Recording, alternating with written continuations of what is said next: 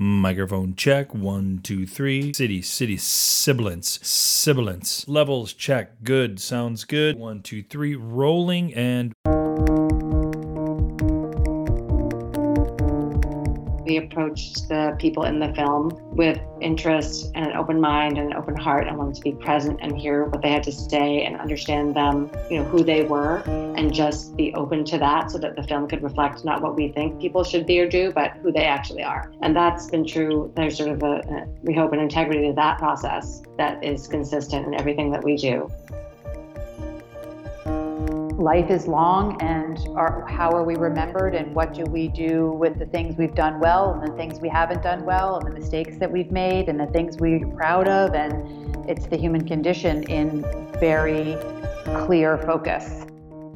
Hello and welcome to The Documentary Life, a show that sets out to inspire and inform you on how to best live and lead your own documentary life. I am your host, Chris G. Parkhurst, and this is episode number 118. And it is brought to you by Barong Films, proud creators of documentary film, the Documentary Life podcast, and the Documentary Academy, our industry-changing A to Z documentary filmmaking program that will transform you into the documentary filmmaker that you've always wanted to be. Find out more at thedocumentarylife.com/academy.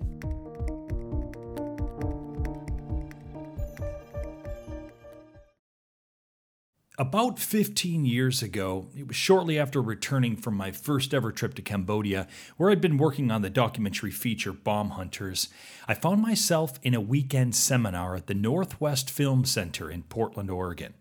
Anyone who's been a listener of the show knows that first time in Cambodia was an incredibly inspiring 6 months that would really inform the course of my life afterwards.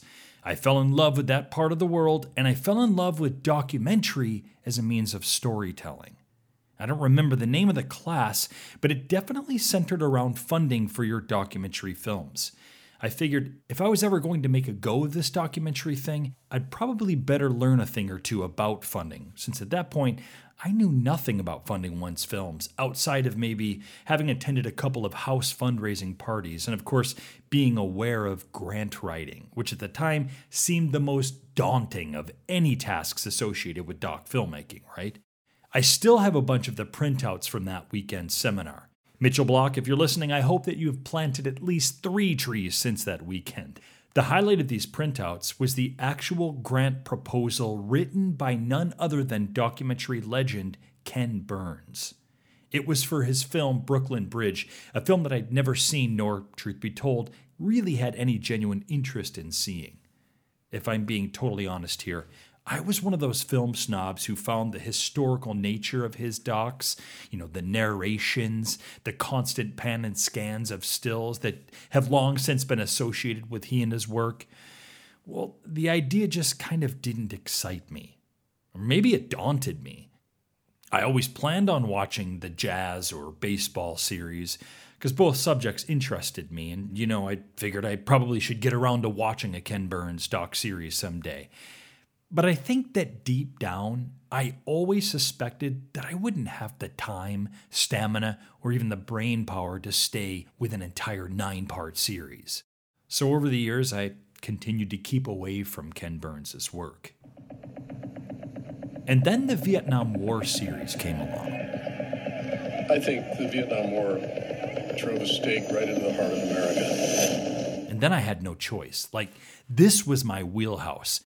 An in-depth documentary on a subject that I'd been fascinated with, maybe even slightly obsessed with, since I was about 14 years old. And of course, in a part of the world that would later on become such an important part of my professional and personal life. Their courage under fire was just phenomenal. And so I spent a weekend holed up in my apartment, and I watched the entire series. I let go of any of my prior, maybe naive thoughts about the Ken Burns experience and ended up thoroughly enjoying the film series. I enjoyed the embracing of the Ken Burns experience. And I started doing a little research because there was another name attached to this series, Lynn Novick. I thought Ken Burns films were only made by Ken Burns down in the basement of Ken Burns' house somewhere in Ken Burns' America. Who was this Lynn Novick? Of course, I've since discovered that she was basically the producer behind so many of these Ken Burns epic doc series. And she'd in fact directed a number of the episodes from the Vietnam War series, Prohibition, Baseball, The War. And then I found out that, lo and behold, there were a whole team of people that had worked on Ken's films, that he wasn't simply holed away somewhere in America trying to make sense of the history of America in giant 18-hour epic films that he'd created in the basement of Ken Burns' America. Ken Burns was, in fact, a human being. And he was a doc filmmaker, not unlike you and I, whose impressive work was made not just by himself, but by so many people who all came together to create the body of work that we have long since come to have known. And today, I have the honor of speaking with two of those important people who have been a part of those incredible doc series, who have, in fact, now spent the last half-decade or so working on their own documentary project, a 4-part series called College Behind Bars. So when we come back from a quick break, I'm going to share that wonderful conversation with you. My talk with documentary filmmakers Lynn Novick and Sarah Botstein is coming up next, here on The Documentary Life.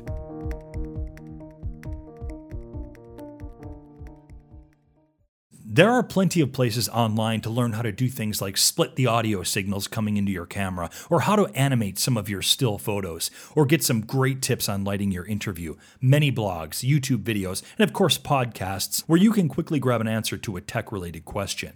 But what if there was one place where you could learn from beginning to end how to make a documentary film and how to become a doc filmmaker, how to raise money and build an audience for your doc, how to form strategic partnerships and launch your doc out into the world, and perhaps even, if you can imagine, make some money from it?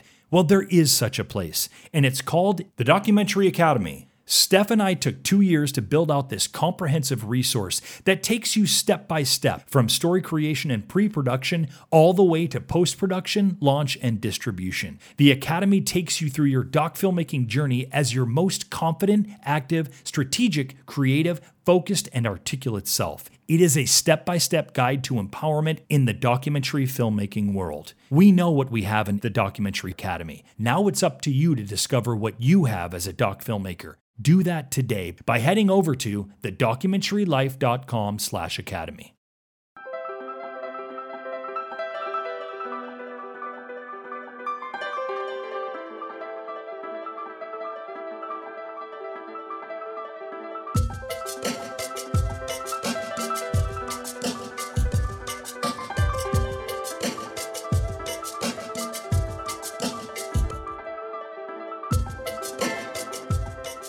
Today we'll be speaking with filmmakers Lynn Novick and Sarah Botstein, the duo behind the 4-part documentary series College Behind Bars.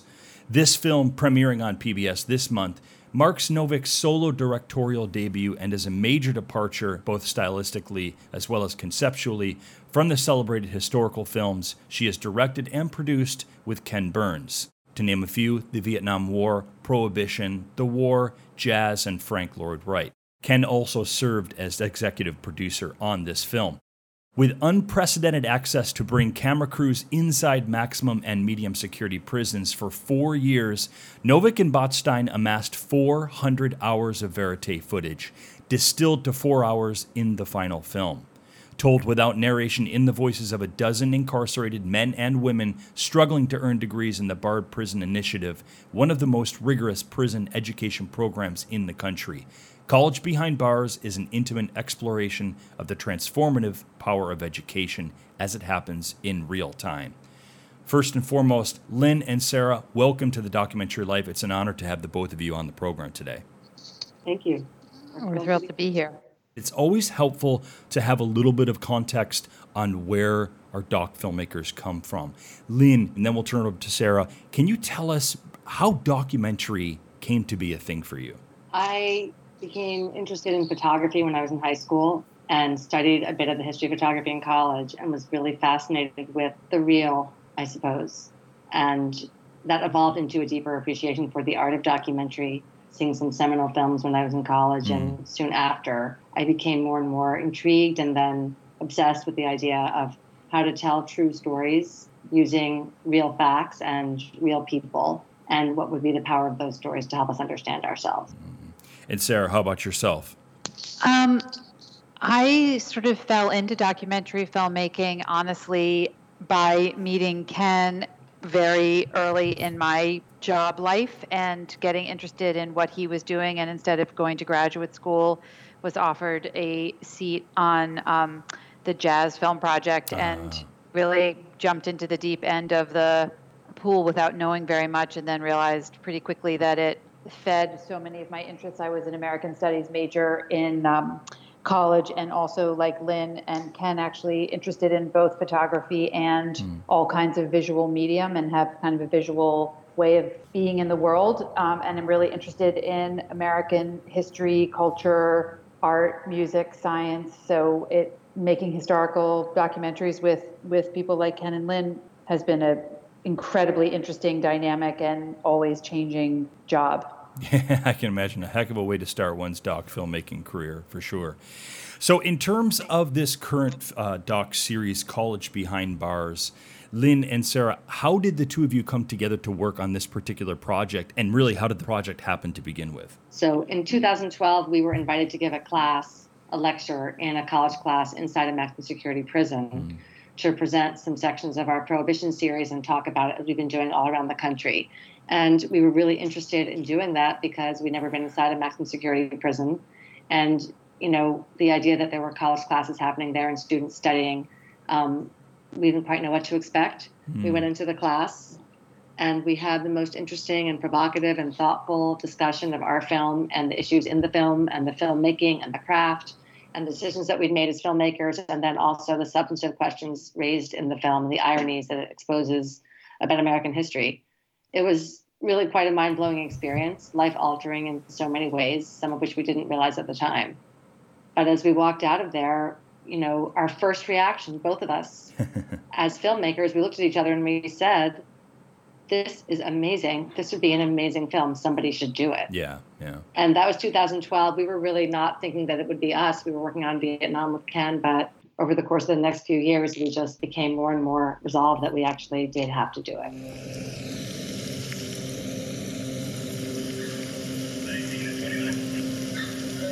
I spent more time in prison than I did in the free world. I came to jail when I was 17 years old. So it's like freedom is hard to visualize for me.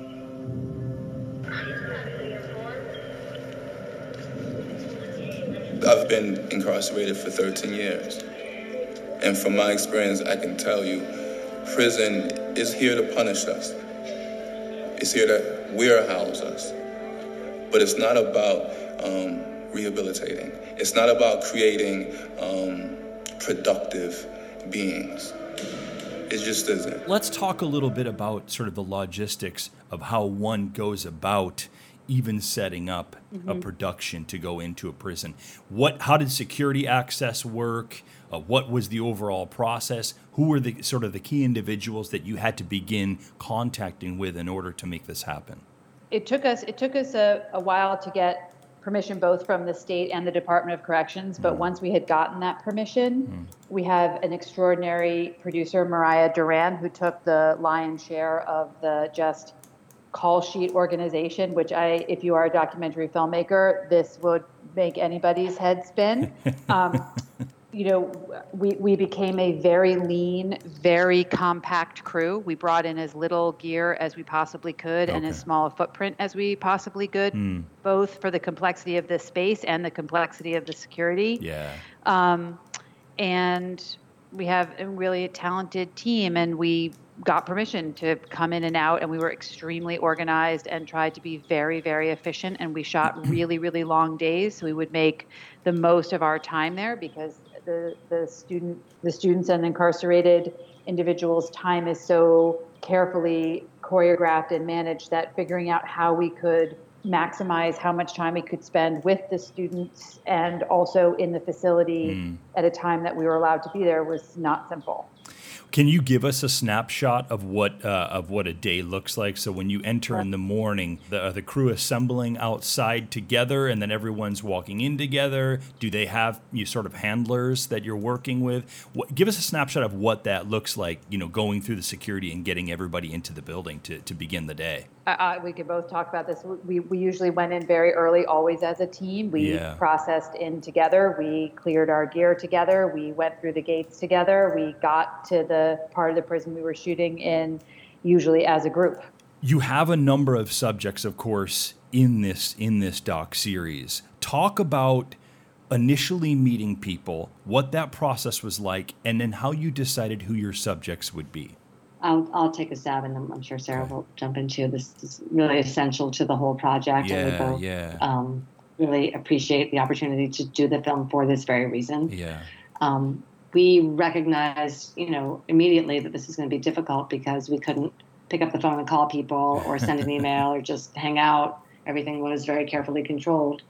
So we started, before we even started filming or really planning our project, we met with a number of alums of the Bard Prison Initiative who had already gone through the program and been released from prison and were out in the world. And we just, for background, just wanted to ask them, what was it like for them?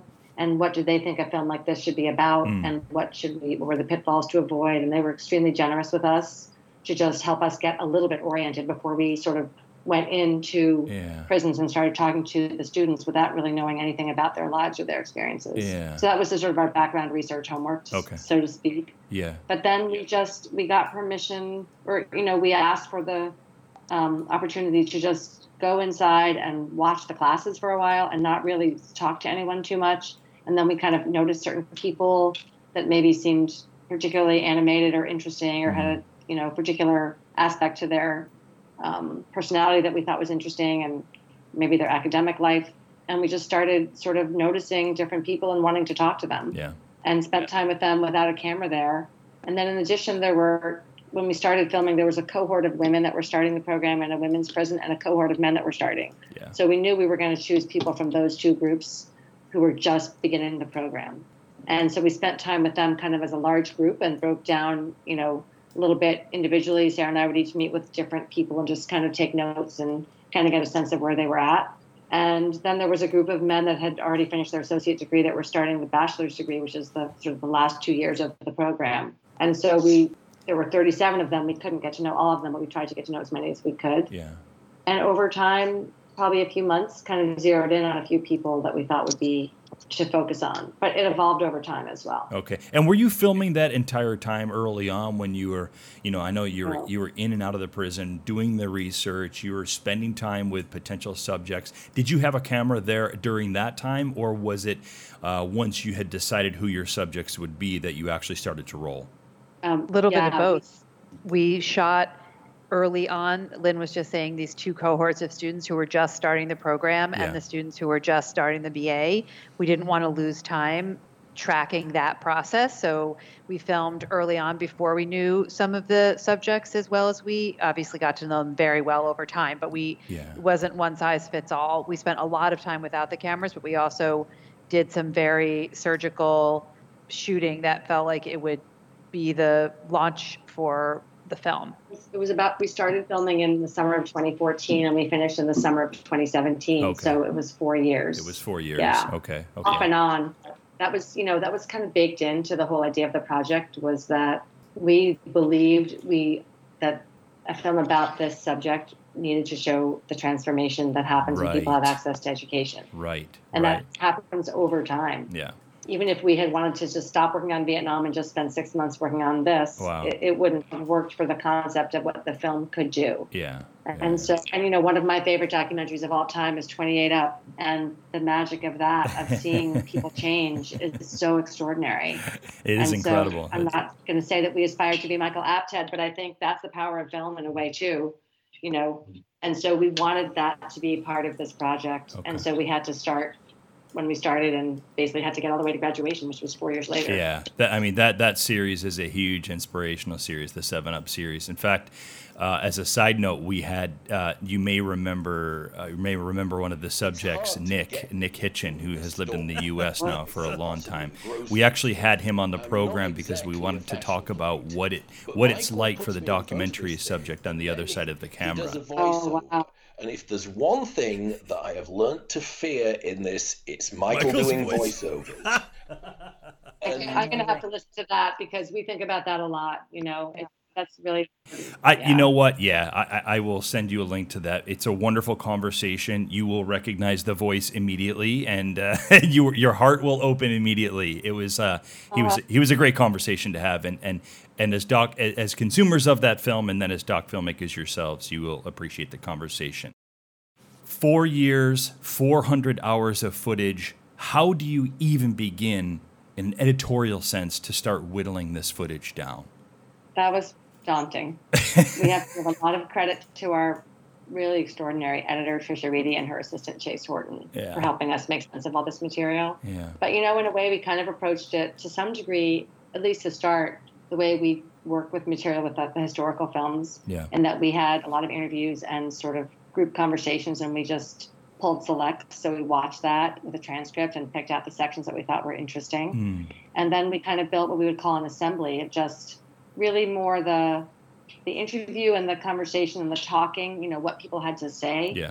Sort of what was the stories. We put all the best material together in this, I think it was, 8 hours long or something. Okay. And that didn't include any verite footage, actually. It was just the content was just people talking, saying things that we thought needed to be in the film or be considered. And then we started to break that down into episodes and, boil it down. And then we started to add the verite scenes, and that meant we could remove some of the sort of talking that was explaining things that we were actually going to show instead. Okay. So it was a very organic process, and none of us had made a film like this before. No. Without narration and without a built-in structure. So. Well, along those lines, what's an approach that you brought to this that you would have taken? We're gonna answer this in two ways. I'm gonna ask you, what's an approach that you brought to this that you would have taken, from all of your years doing films with Ken, and then what's something that you maybe consciously did differently in your approach from the years working with Ken? Sarah, go ahead. No, you should answer. That was a very dramatic pause. That's a hard question. Yeah, we think about that a lot. Yeah.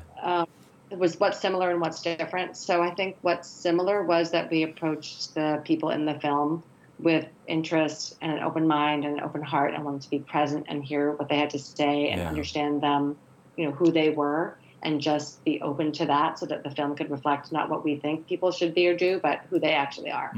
And that's changing over time. And that's been true. There's sort of we hope, an integrity to that process that is consistent in everything that we do.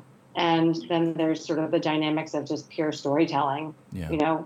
I think stories, Ken always says, you have to have a beginning, middle, and end. You have to edit out the extraneous material. You have to keep the audience engaged. And how you do that, it doesn't matter whether you have a narration or not, or whether you're using old photographs or not. There's still just a pure kind of craft of storytelling. Yeah. How do you introduce your characters? How do you set up what's at stake? How do you, reveal what you're going to reveal as you're going along? Those kind of just pure narrative devices, I guess, are really more or less the same. It's just here we didn't know what they were going to be when we started. Yeah, right. Yeah, I think another piece of this that we've been talking about is, we were also nervous when we started that how, the visual landscape is pretty the same, not pretty much the same. It is the same. The school floor doesn't change much. Yeah. The clothes they wear are pretty much the same. They're in the same location, and how we were going to make that visually interesting and not feel repetitive, but end up being, both beautiful and I think ultimately a strength of the film that both our cinematographers are amazing and Trisha, as Lynn was saying, but just to sort of lean into where we were and what we were doing and follow it both visually and from a storytelling perspective in some very simple ways, and then obviously in some much more complicated ways. This is my cell. This is where I rest my head.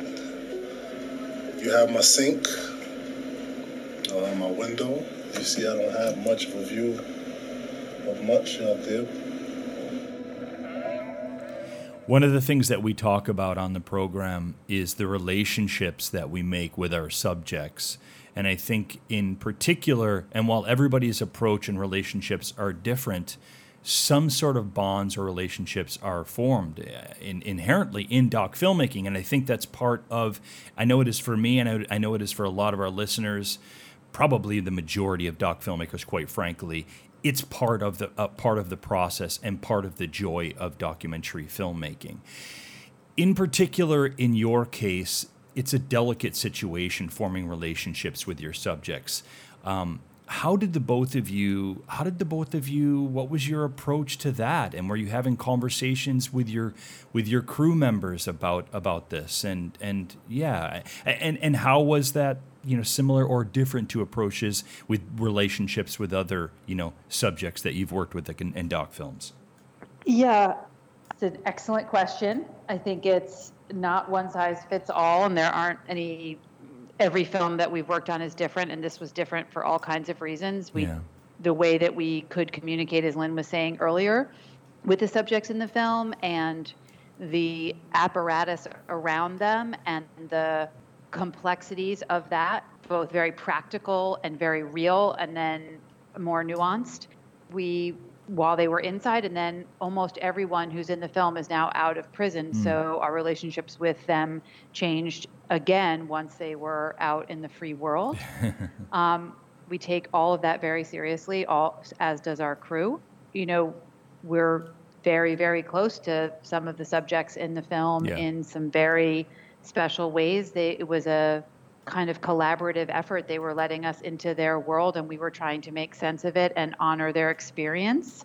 And also, there are lines, and it's a film, and Lynn was directing it, and she can talk a little bit about those kind of separations. But, it is, as you said earlier, I think one of the joys of the work that we do is that we've been able to get to know extraordinary people.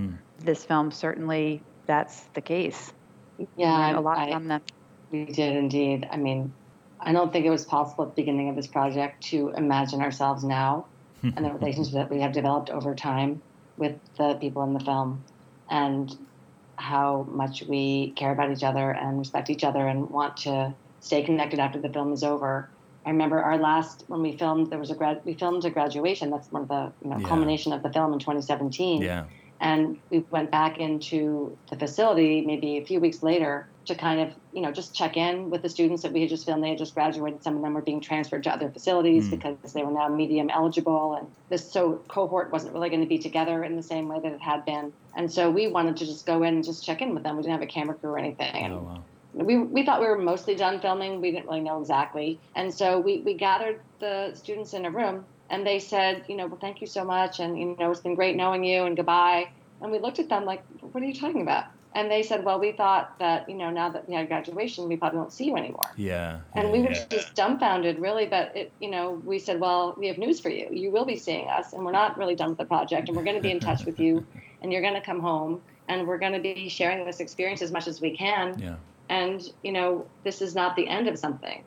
And so one of the students then said, well, thank you for giving us a voice. And we were just sort of taken aback. And I think one of the central themes of the film, we didn't give anybody a voice. They have a voice. Their voice hasn't been heard. So I remember saying something like, we didn't give you a voice. You speak for yourself. And so we said, well, you're right. Thank you for giving us a megaphone. Wow. And I think that spoke to a little bit about the dynamic of the relationship was at that time. They were incarcerated. We were out here. Yeah. And it felt very, imbalanced in a way. And when people are incarcerated, you come to visit them, you just have to sort of, wave at a distance practically. And it's a kind of a constrained interaction, even with the access that we had. So as we, one by one, been able to get to know most of the students now as they've come out of prison, our relationships have deepened. And as they've actually been out on the road with us and sharing the experience of speaking about the film and their experiences in the film and in the Barred Prison Initiative, we've gotten to be much closer, frankly. So I bet, one of the other things that we talk about is, process of doc filmmaking, and at coming out at the other end, perhaps changed as both doc filmmakers and changed as people. I would think that would certainly apply to the both of you in your experience with this series, College Behind Bars. What did they teach you at the end of the day? What did you learn out of this about doc filmmaking, and what did you learn about yourselves? I don't know. That's such a deep question. I'm not sure I can fully answer it, other than to say I'm definitely not the same person I was in 2012, and I owe a great deal of that to the generosity and openness and honesty of the subjects in the film, and how I walk out on the street from my apartment every morning and I'm a different person thanks to them. And I understand or think about the world. I don't understand it, but I think about the world very, very differently. Yeah. And came from a very different background from most of them. And their, how I think about education, race, class, politics, citizenship, your role in society, how our country is structured, all of that's different. We were at an event last night and sort of talking about precisely this with two of the subjects in the film. And, they're so interested in confronting the deep human existential questions of life in such a unique way that if you're around them over a sustained period of time, you're thinking along with them. Oh, absolutely. about all of that too. And so, not a day goes by that I'm not really grateful to them. And, life is long, and how are we remembered, and what do we do with the things we've done well and the things we haven't done well, and the mistakes that we've made and the things we're proud of. And it's the human condition in very clear focus. Yeah, that's beautifully said. I don't have too much to add to that at all. Yeah. It's something we'll be thinking about for a long, long time, I believe, because when you're in the middle of something, you can't fully understand it in a way. And, we were so immersed in making the film, and now trying to spread the word about it, and working with the alums that are home to do that. And, even thinking with them about what do we think the message of the film should be? We made the film, but now how do we explain what it is to get people to watch it and to interact with it? And one of the things that sounds obvious, but having been on this journey with them, both in the process of their education and in the process of making this film, has been given me a deep appreciation, all of us, for the joy of learning and how liberating it can be to really lose yourself in ideas and the interchange with other people about that and what that can mean to the human spirit is extraordinary.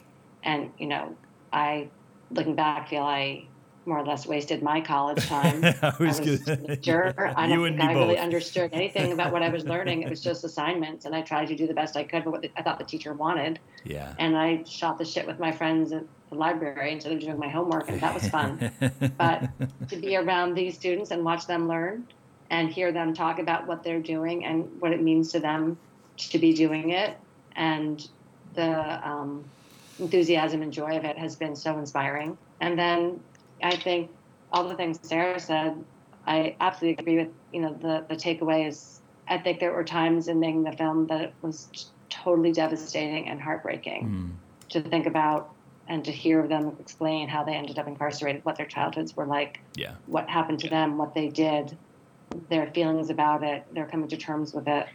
All of it was just heartbreaking and devastating.